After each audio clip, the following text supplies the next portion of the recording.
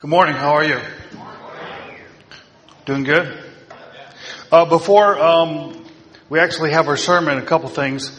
In a moment, I'm going to have Rob Welch come up and share. Y'all know Rob?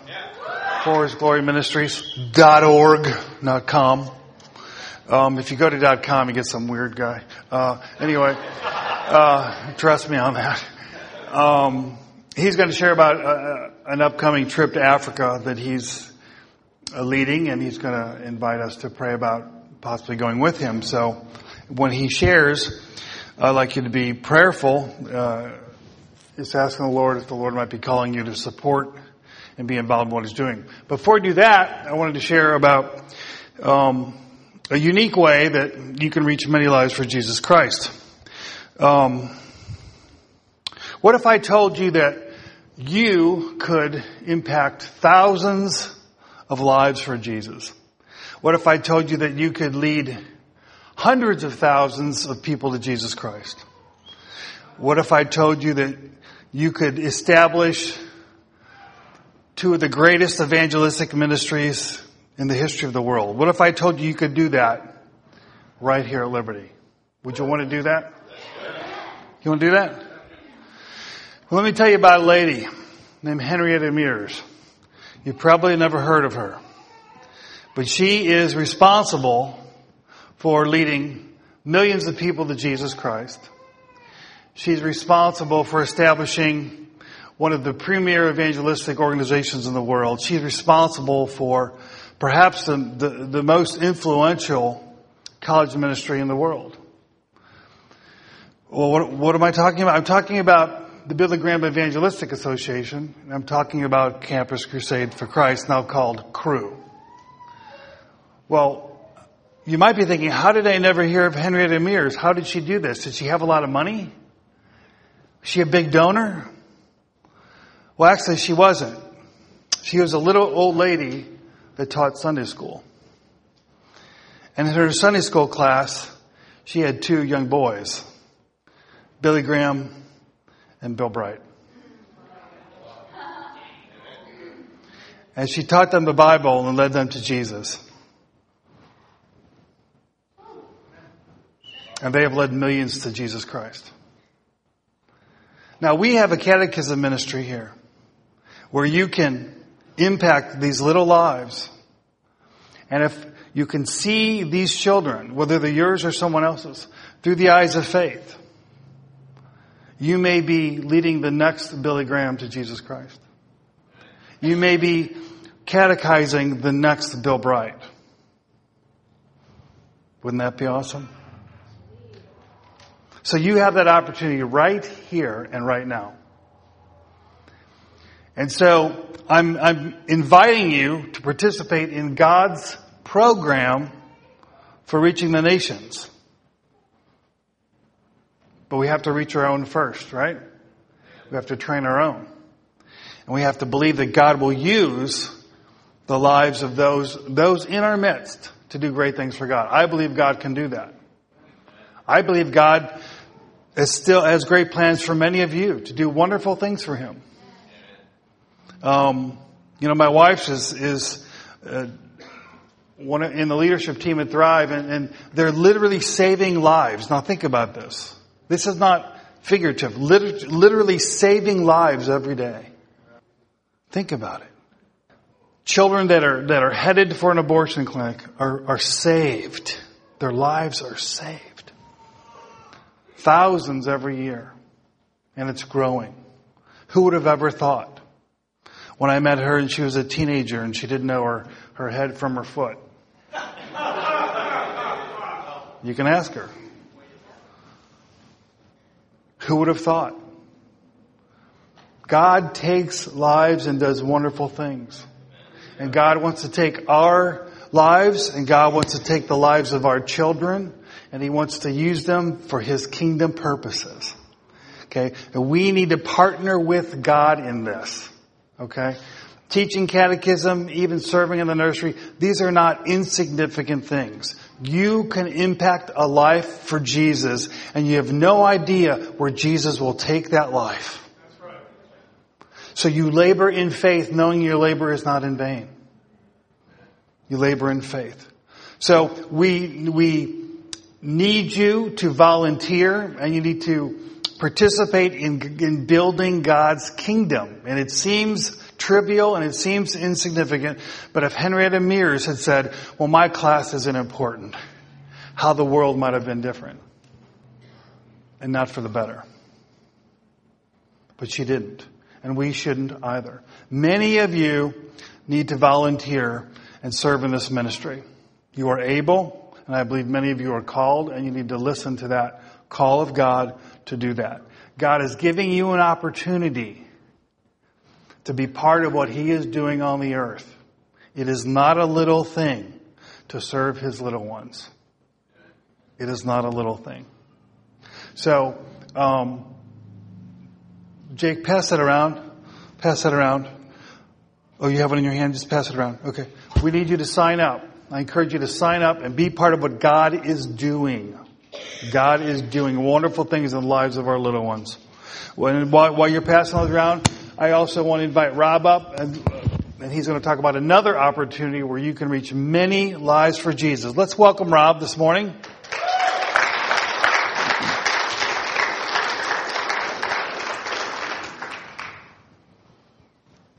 Will this do? Sure.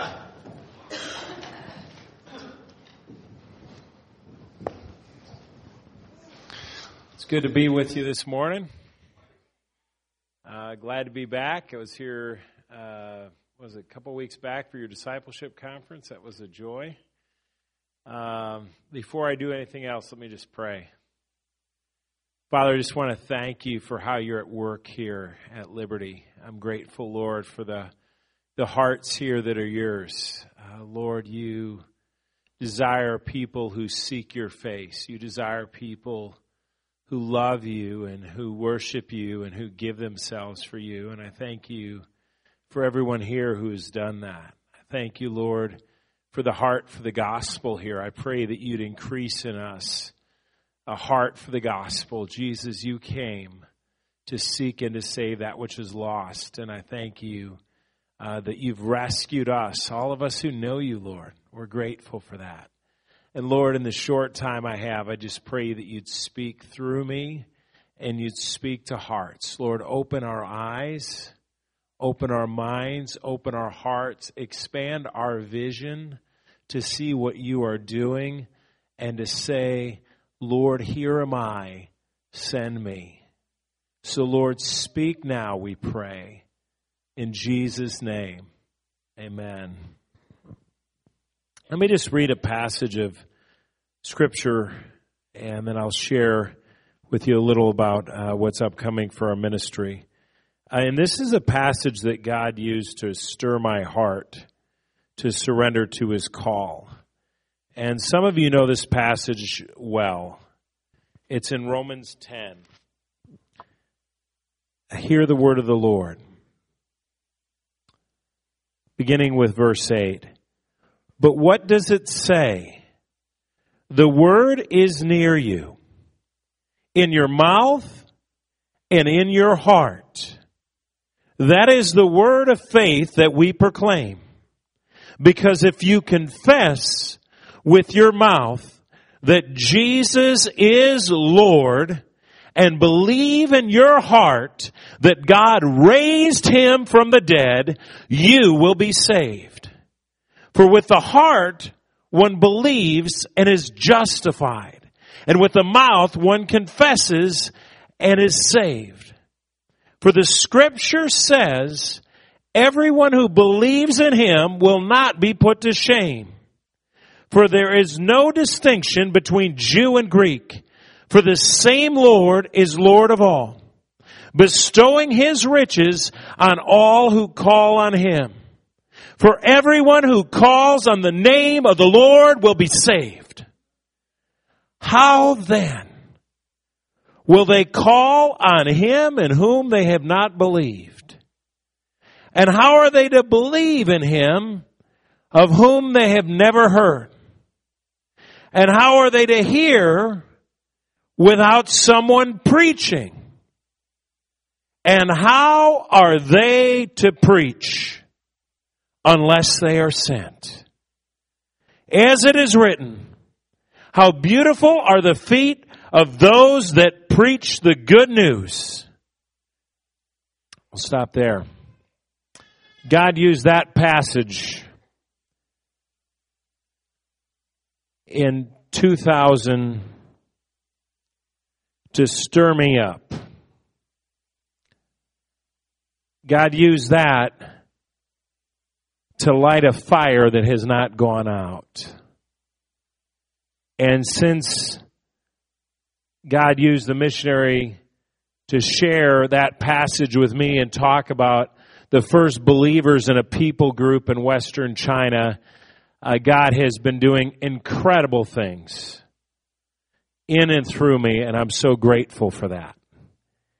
And I want to talk to you today very briefly about an upcoming mission we have and how you could come with us and also partner with us in prayer and financially.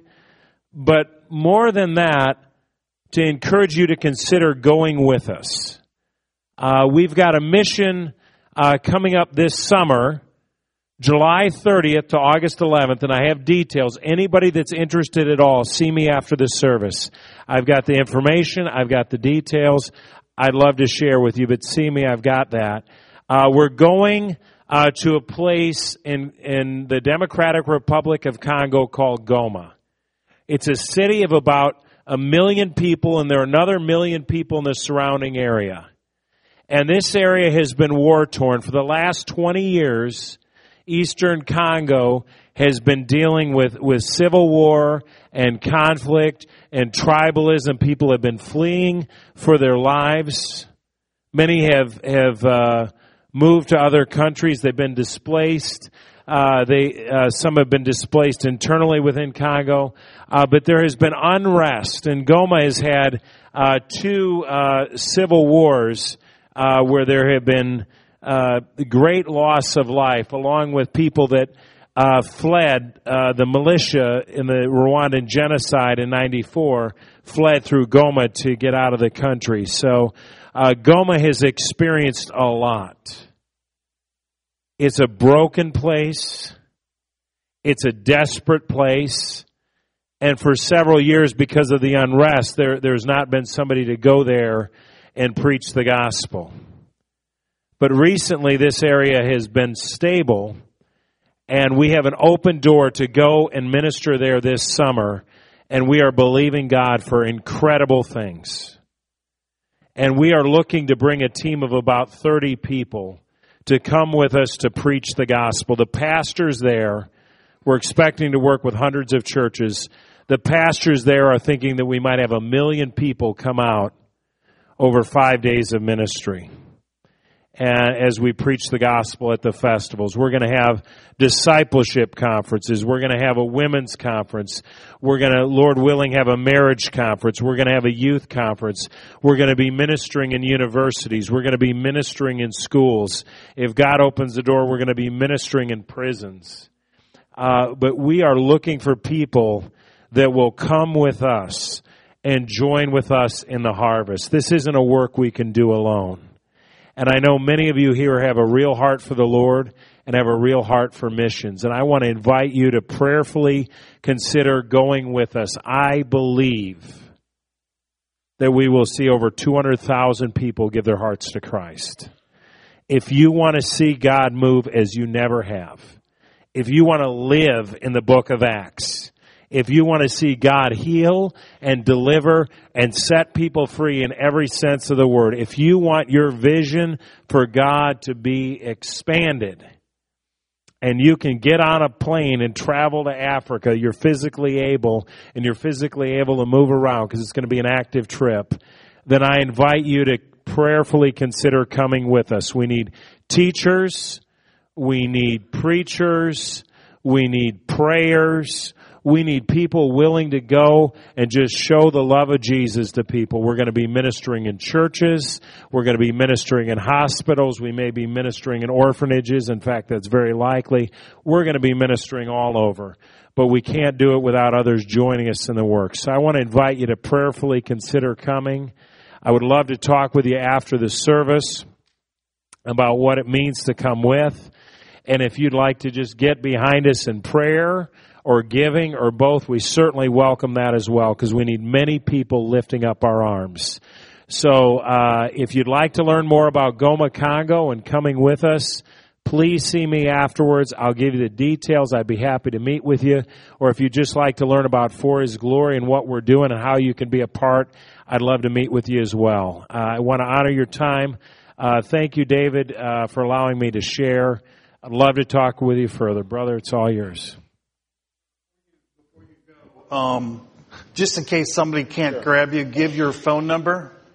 And my phone number is 636-875-8183. And I will put business cards out there on a table along with some other information. And there also will be a sign-up sheet for if you're interested in coming. But I'd really like to talk to you if you have an interest and answer your questions. Give your website out.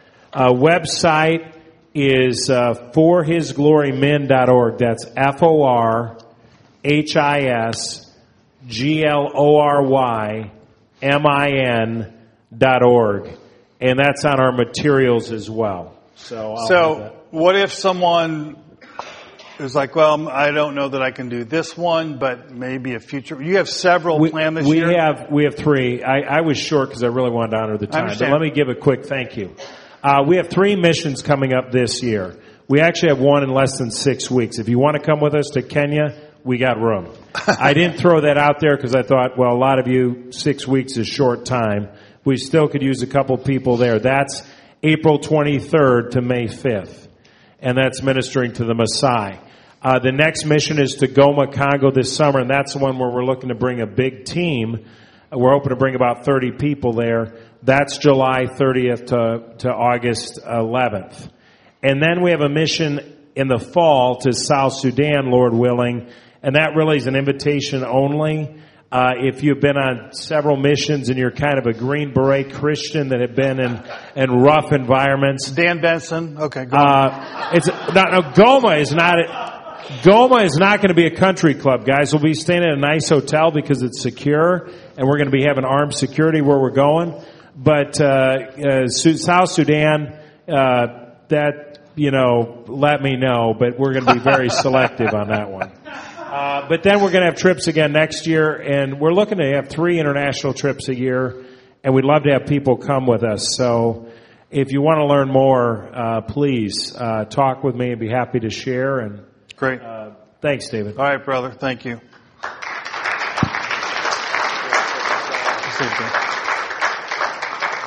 Just set it on my Bible. We're good. All right.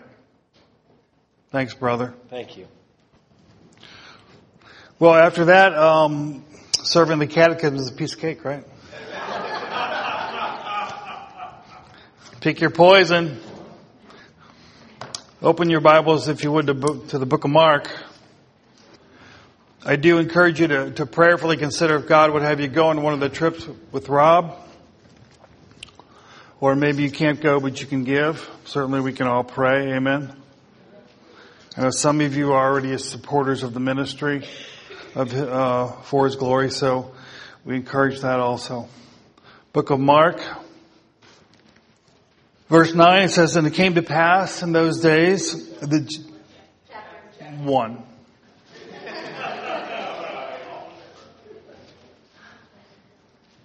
where I left off last week.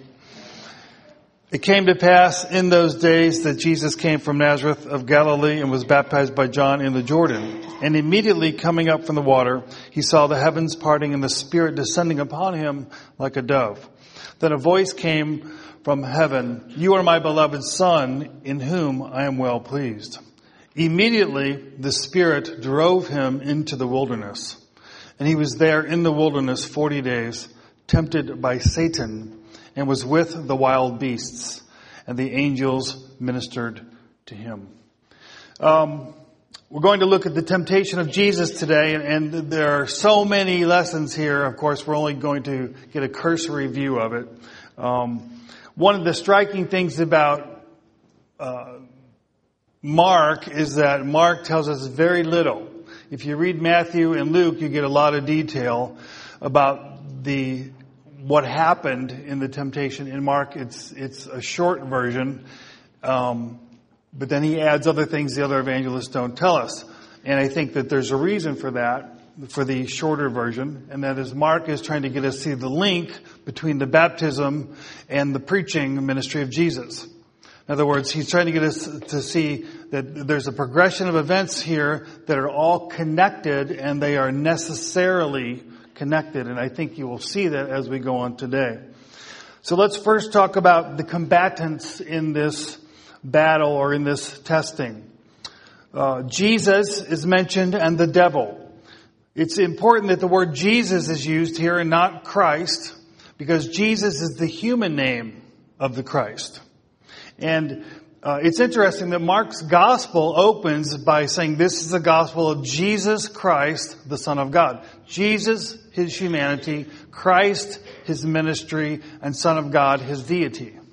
All right there in the first verse. If you look at the other temptation accounts, you see that the devil attacked the sonship of Jesus. But Mark doesn't mention that. He just asserts in verse 1 of chapter 1, he is the Son of God. And then when he recounts the baptism, God speaks from heaven and says, you are my son. And the sonship of Jesus is not in question. He doesn't even allude to it in the temptation. And it's because I believe that the focus of Mark here is to stress the humanity of Jesus. And that when he confronted the devil, he did so as a man. As a man. Granted, the perfect man, but he was also to be the perfected man. The perfected man. Jesus encountered the devil as a man, but he also encountered the devil as our representative. What we call the second Adam. Right? The second Adam. Hold your place, we'll come back in a moment. Look at Romans 5. Romans 5, verse 12, it says, therefore, just as through one man sin entered the world, who is that man? Say it again. Very good. As by one man sin entered the world, and death through sin. But wait a minute, I thought Eve was the one that sinned first. Then why does he say one man? Let's go on. And thus death spread to all men because all sinned. For until the law, sin was in the world, but sin is not imputed where there's no law. Nevertheless, death reigned from Adam to Moses, not Eve, to Moses, even over those who had not sinned according to the likeness of the transgression of Adam, who is a type of him who was to come. Who is he to come? Jesus. So Adam is a type of Jesus. Well, the antitype fulfills the type. Okay? So there's similarities and there are differences. And so Paul gives us a list here of similarities and differences. Verse 15, but the free gift is not like the offense. For if by the one man's offense many died, much more the grace of God and the gift by the grace of the one man, Jesus Christ, abounded to many. And I'm not going to read the whole thing because it's long and intricate. But verse 19. For as by one man's disobedience many were made sinners, so also by one man's obedience many will be made righteous. So we see that there's a parallelism between Adam and Christ. Adam is the first man, and when Adam fell, he fell not only for himself, he fell as the representative of the human race. And when he fell, we all fell. And all of humanity fell in him. So God sends a Redeemer and to rectify the effects of the fall. And this Redeemer had to be a human person. It had to be another man. And like the first man, he had to experience a time of probation, a time of testing, a temptation, if you will. And so Jesus is into the wilderness not by happenstance. He is led or driven, compelled there by the Spirit. And he is there as our representative. And so what we have unfolding here is a scene similar to the scene that took place in the garden. We'll talk more about that in a moment. But let's look at the antagonist. Jesus is the protagonist and the antagonist is the devil, the accuser, the man-hater, the man-destroyer, the thief, the robber, the murderer. That's the devil, the liar. Amen? Think of anything evil and then put it on the devil. Because Jesus says he is the father of it. It was all birthed out of him. The devil is a real personality, not a mere influence, not the effects of bad environment or bad culture or bad genetics or bad whatever. There's a real evil in the world, and it's not just a principle, but it is a person called the devil. You know, one of the greatest tricks of the devil was to paint a picture of himself as a little horned guy with a tail and a pitchfork. Because when you look at that, you laugh and you think, that's silly. I don't believe in that. Well, I don't believe in that either. What we learn from Scripture is that the devil was an archangel, was actually the supreme created being. The supreme angel. He was the cherub that covered the throne of God. And so the devil was in the presence of God before he fell, and he covered the mercy seat. He had his arms outstretched, and the light of the glory of God reflected off of him and made him beautiful. But then Scripture tells us that one day the devil, instead of keeping his gaze on the glory, he looked at himself. And he saw his own beauty. The problem is, it wasn't his own beauty. It was God's beauty reflected off of him. Because once he was cast from the light of God's presence, he no longer was beautiful. But now he was fallen, and he was disfigured, and he was ugly. Paul says he's an angel of light because he attempts to mimic what he was.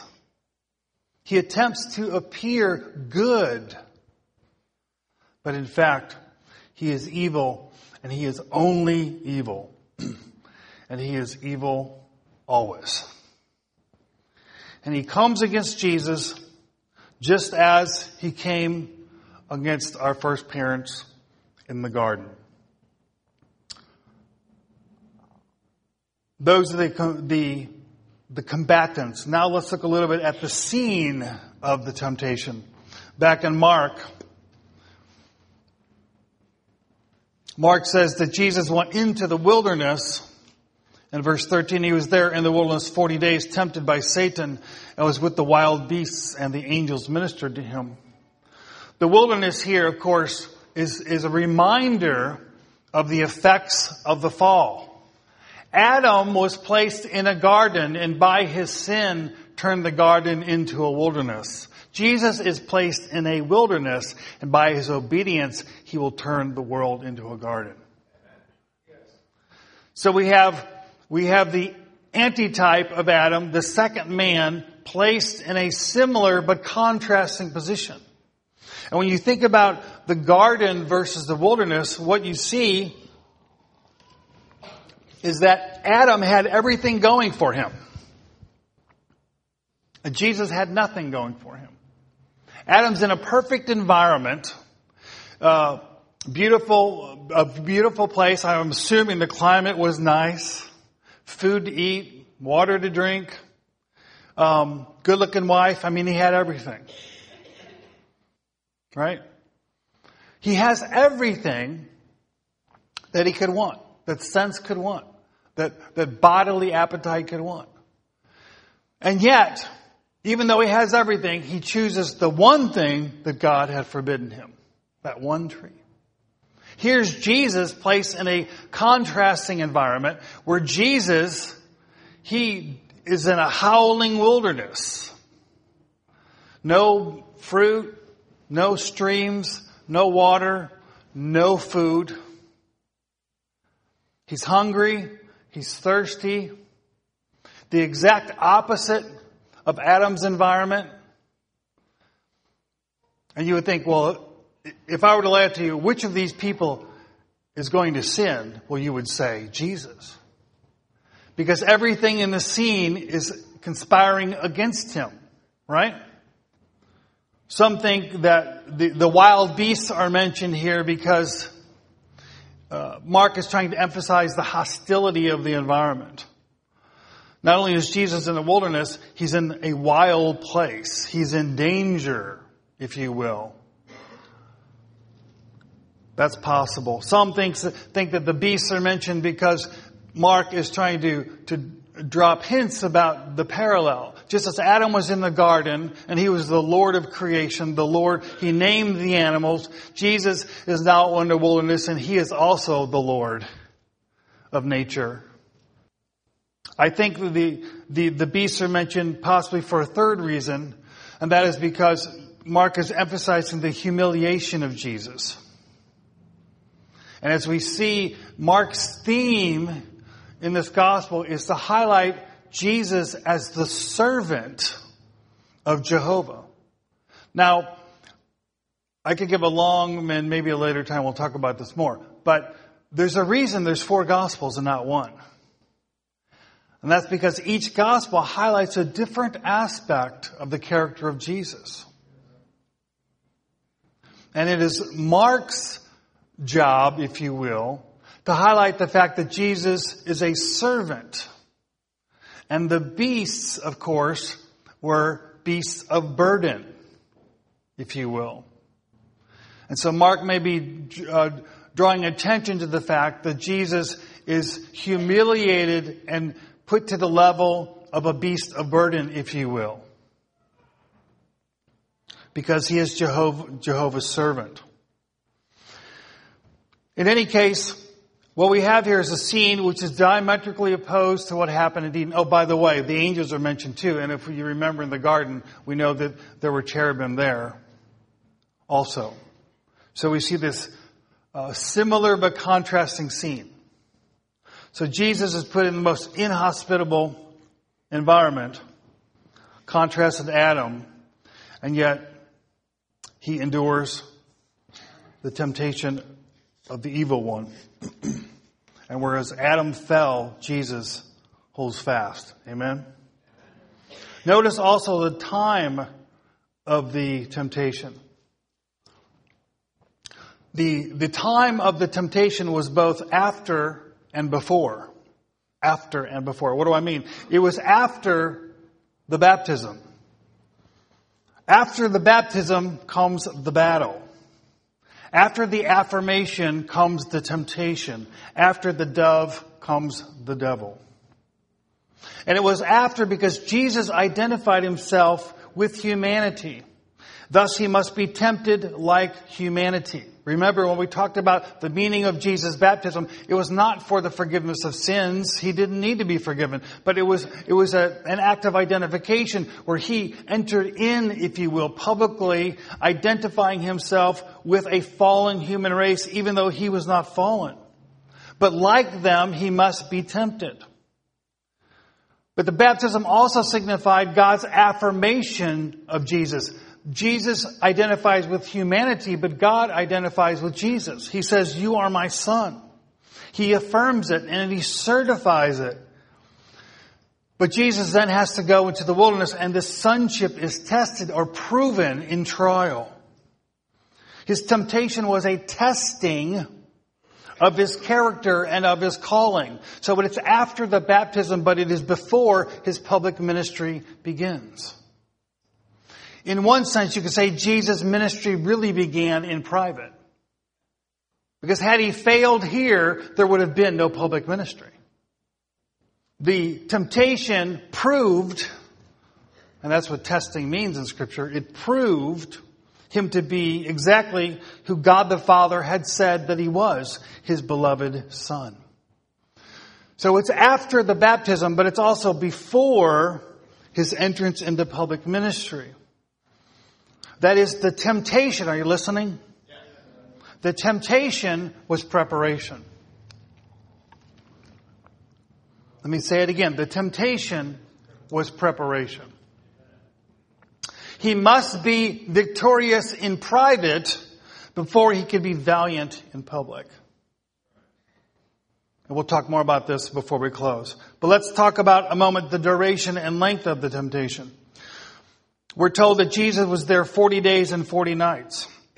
The number 40 has a moral significance in the Bible. Remember, Moses, for 40 days, was in the mount. Matter of fact, on 2 different occasions, 40 days. Elijah was 40 days in Horeb.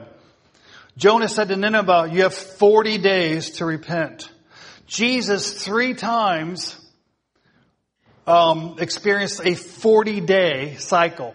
First, there was 40 days before he was presented in the temple as an infant. Here, it's 40 days in the wilderness. And then after he was resurrected, it was 40 days before the ascension. Clearly, 40 is an important number, right? And it's the number that points to probation or preparation. When Moses went up into the mount, God said, come up to the mount. He went up to the mount. And then he just sat there.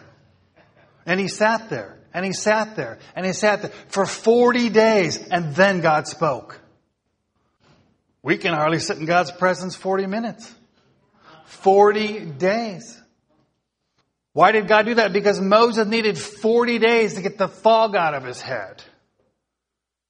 To be surrendered to the call and the revelation of God. Jesus was in the wilderness 40 days as preparation for his ministry. And so he was tempted throughout the 40 days. That is, Jesus was tempted the entire period. Now, if you read just one of the gospel accounts, you might get the impression that Jesus was there 39 days, and then on the 40th day, the devil came and tempted him.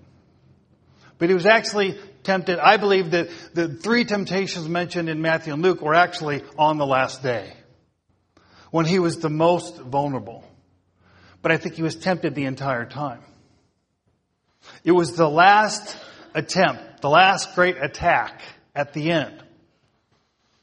But he was tempted the entire period. This suggests that the testing was both comprehensive and intense.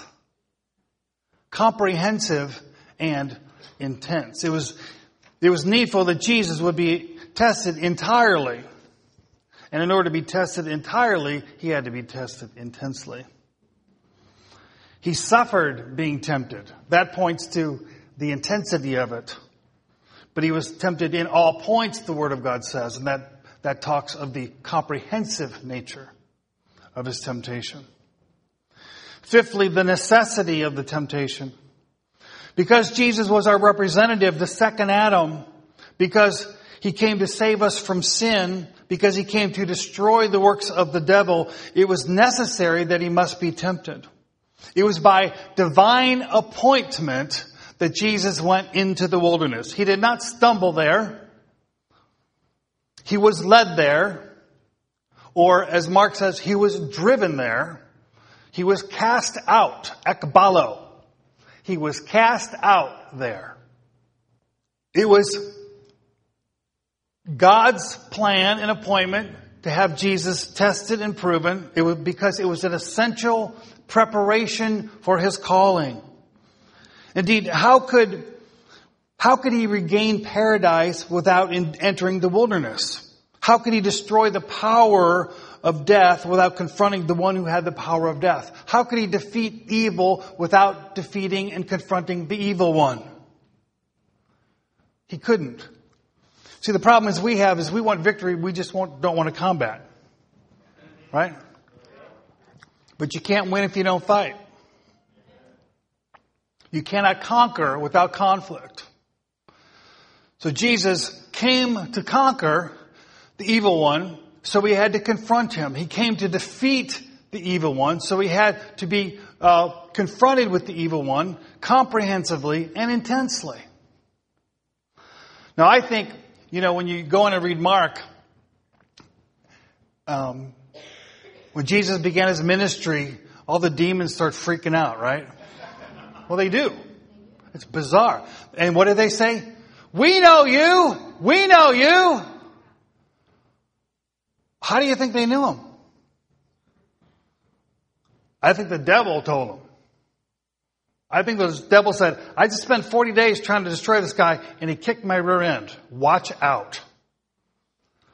The outcome of the battle was victory for Jesus.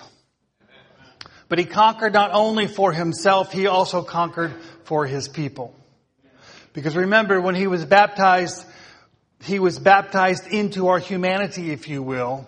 And when we are baptized into him.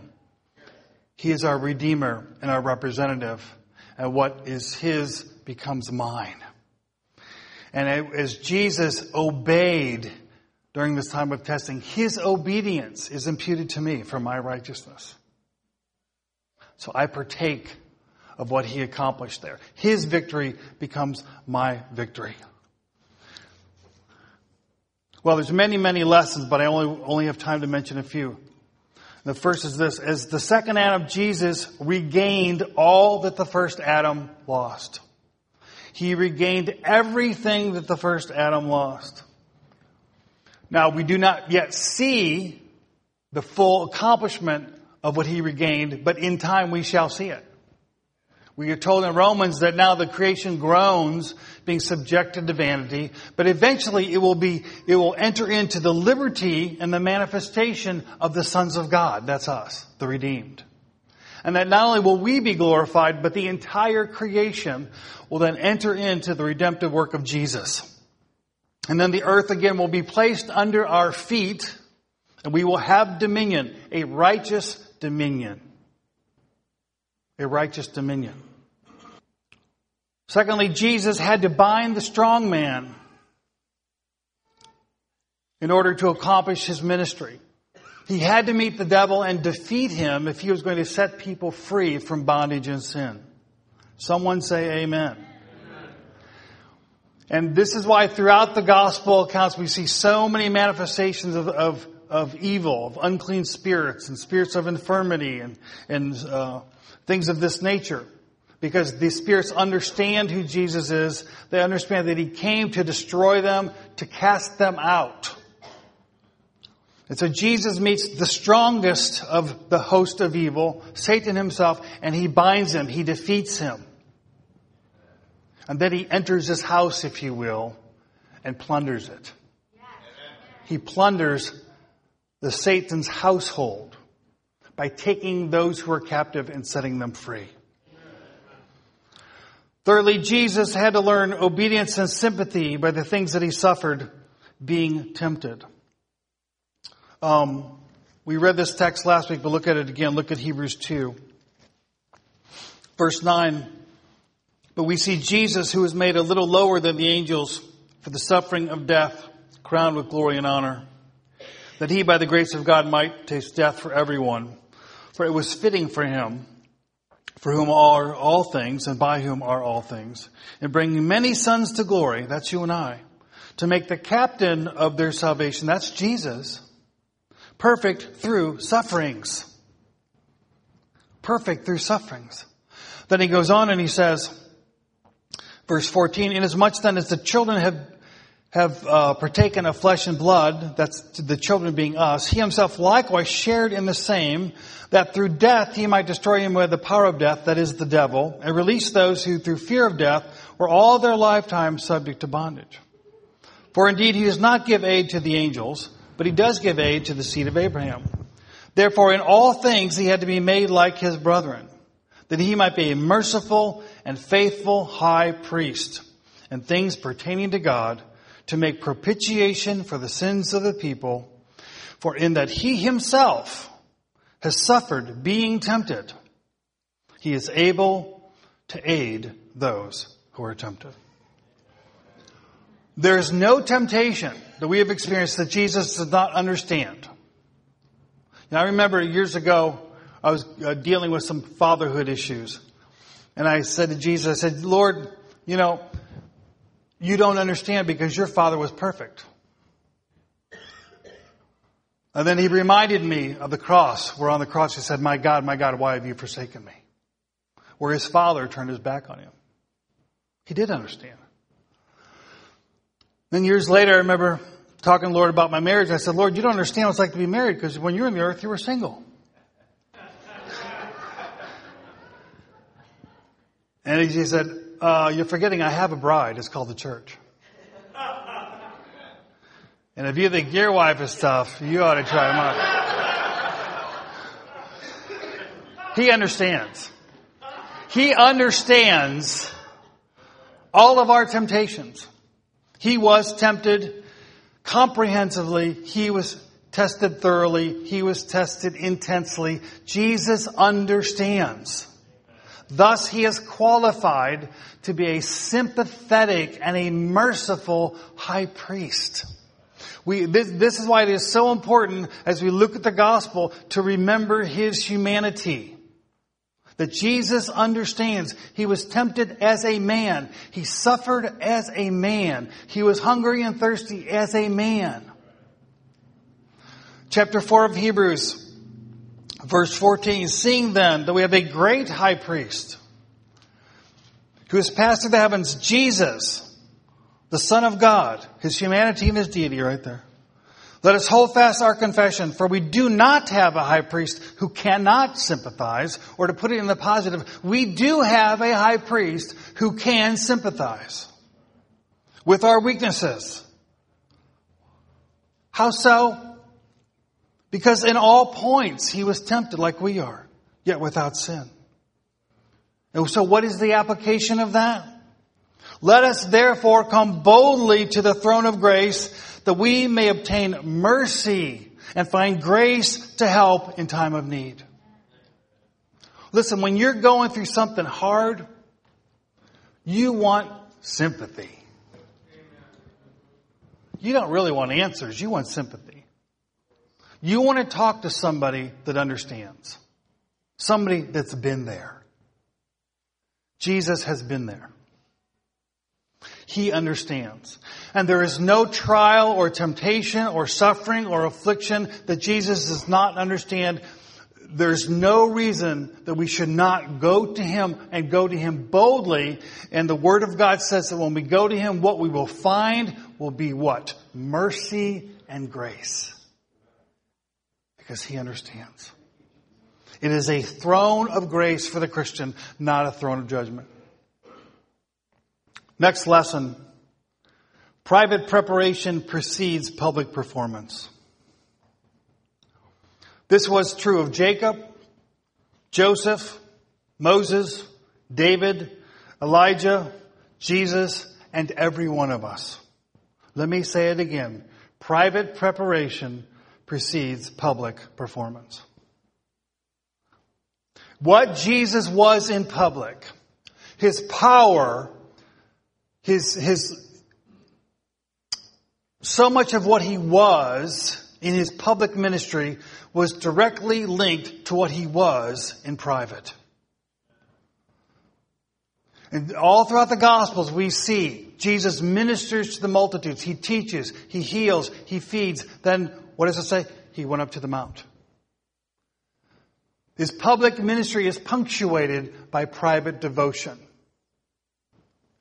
The two go hand in hand. In fact, it is better to say the private precedes the public. The foundation of the house is unseen, but everything's built upon it. And what we do in private may be unseen, but our public life is built upon it. So our private prayer leads to public power. Amen?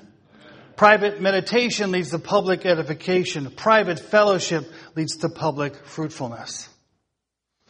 And the lack of these things in public is evidence of the failure in private. It is more important what you do in private than what you do in public. And so much of what we read, so many of the complaints that we read today about the church and I read another blog even this morning. Another new ministry to fix the church. You know what? If every professing Christian was the real deal in private, we wouldn't need all these ventures in fixing the church. Being the church is not what we do on Sunday morning. What we do on Sunday morning is just a manifestation of what we do in private. So the reason many people abandon the church is because the church is barren. And it's barren because Christians are barren in their private life. It's the truth. It's a sad truth, but it's the truth. We watch more TV than read our Bibles. We spend more time on social media than prayer. And then we expect God to show up Sunday morning in power. But it doesn't happen. And it never will. We must go up the mount. We must go into the wilderness. Or as Jesus said, we must go into the closet and close the door. And in private, find God. And when we find Him, we'll be like Moses because we'll come down from the mount and our face will shine. Or as it says in Luke, after Jesus came out of the wilderness, you know what it said? He came out in the power of the Holy Spirit. He didn't go in the power, He came out in the power. Do you want power in your life? You find it in private. You want victory in your life? You find it in private. Church is not a substitute for our private communion and devotion to Jesus Christ. It is a manifestation of it. Don't shout me down now. Last point. Like Jesus, we also need to be tested. It is part of our calling. It is part of our preparation for ministry also. James 1, you're very familiar with it, but please turn there with me. In James chapter 1, James says in verse 2, "My brethren, count it all joy when you fall into various trials, knowing that the testing of your faith produces patience. But let patience have her perfect work, or complete work, that you may be perfect and complete, or mature and whole, lacking nothing." Now, it sounds crazy to say rejoice in testing. Because testing by its very nature is not enjoyable. If it was enjoyable, it wouldn't be a test. Okay? It wouldn't be a test. Read the book of Job. That was a test. Right? We are called to be tested because we need to mature. We need to grow. We need to be entire. And I can assure you of this, the more that you're filled with the Spirit, the more the devil is going to come after you. Because the more of the dove, the more of the devil, right? Those who are anointed are those who are attacked. And just like Jesus, after the baptism comes the battle. That's why Peter said, don't think it's strange that these fiery trials are coming against you. And if Jesus needed to be tested or proven in preparation for His ministry, how much more do we? How much more do we? Because these trials and temptations are designed by God to sanctify our character, to increase our faith, to make us endure in battle. The Christian life is a fight.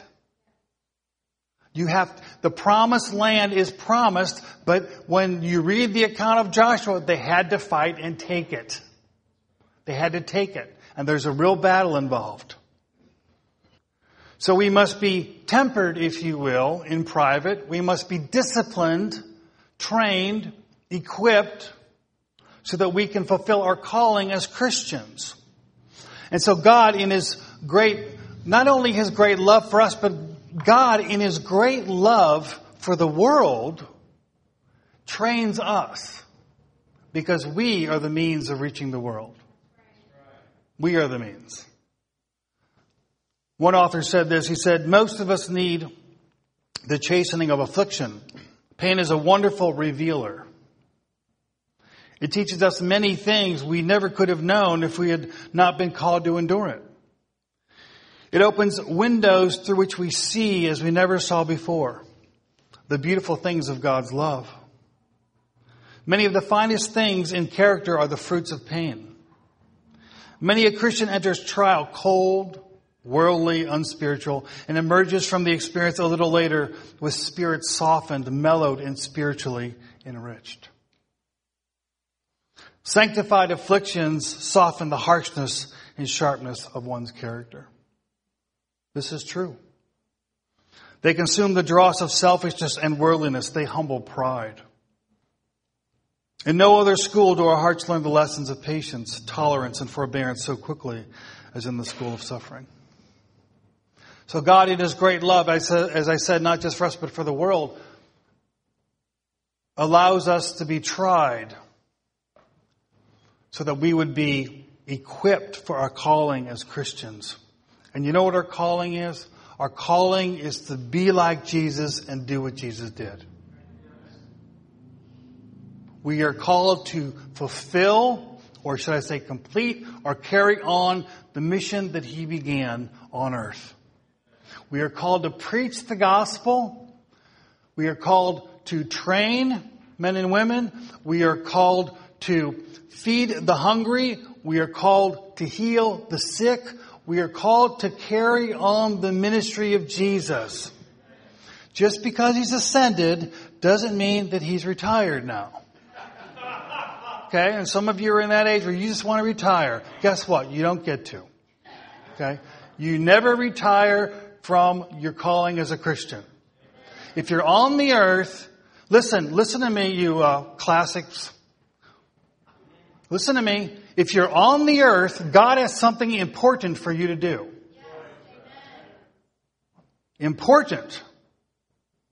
God has something important for you to accomplish. And you need to find out what it is and get to it because your time is short. Your time is short. I'm planning my funeral already. You laugh, it's true. My time is short. We're living in this la-la land. We're all going to live to be 100 years old. It's not true. Within the next 5 or 10 years, we'll be putting some of you in the ground. It's true. And it's time to do what God has put you here to do. Whatever He's got left to do it now. Because once you're in the ground, you can't do it anymore. And when you stand before the Lord, what do you want Him to say? You want Him to say, well done, thou good and faithful servant. You want to be able to be like Jesus and say, Father, the things you've given me to do, I've accomplished. I've done the work that you've given me to do. Not only did I enjoy the great things you've given me to enjoy, but I've done the work you have given me to do. So what is God calling you to do? Where is He calling you to go? How is He calling you to serve? What is He calling you to give? Do it now because your time is short. And we labor in the victory of Jesus. We do not battle as those that are defeated. And we do not battle as those that are retreating. We battle as those who are advancing, and we battle as those who are conquering. The victory of Jesus in the wilderness led to the victory of Jesus on the cross, led to the victory of Jesus over the grave, and that is our victory. And we can walk in that victory, and we can experience that victory. You can have victory in your life. You do not need to be subjected to sin, to Satan, to the world. You can be free and you can be victorious.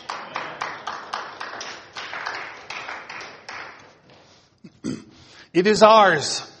Jesus has earned it. Jesus has purchased it. Jesus has proven it. And it's ours. And we enter into it by faith. By faith.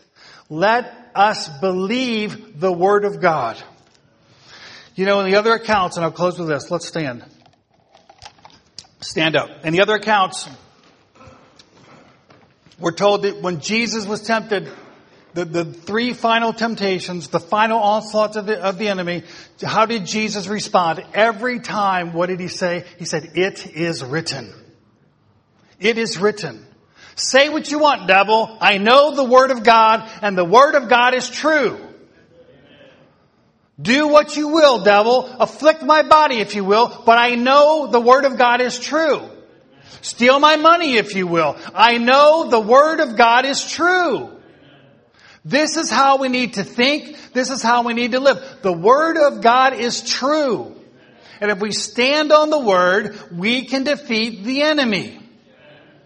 We must exercise genuine, vital, daily faith in the written Word of God. It is the sword of the Spirit that God has given us. As you believe, you will experience victory. There is nothing in doubt but death.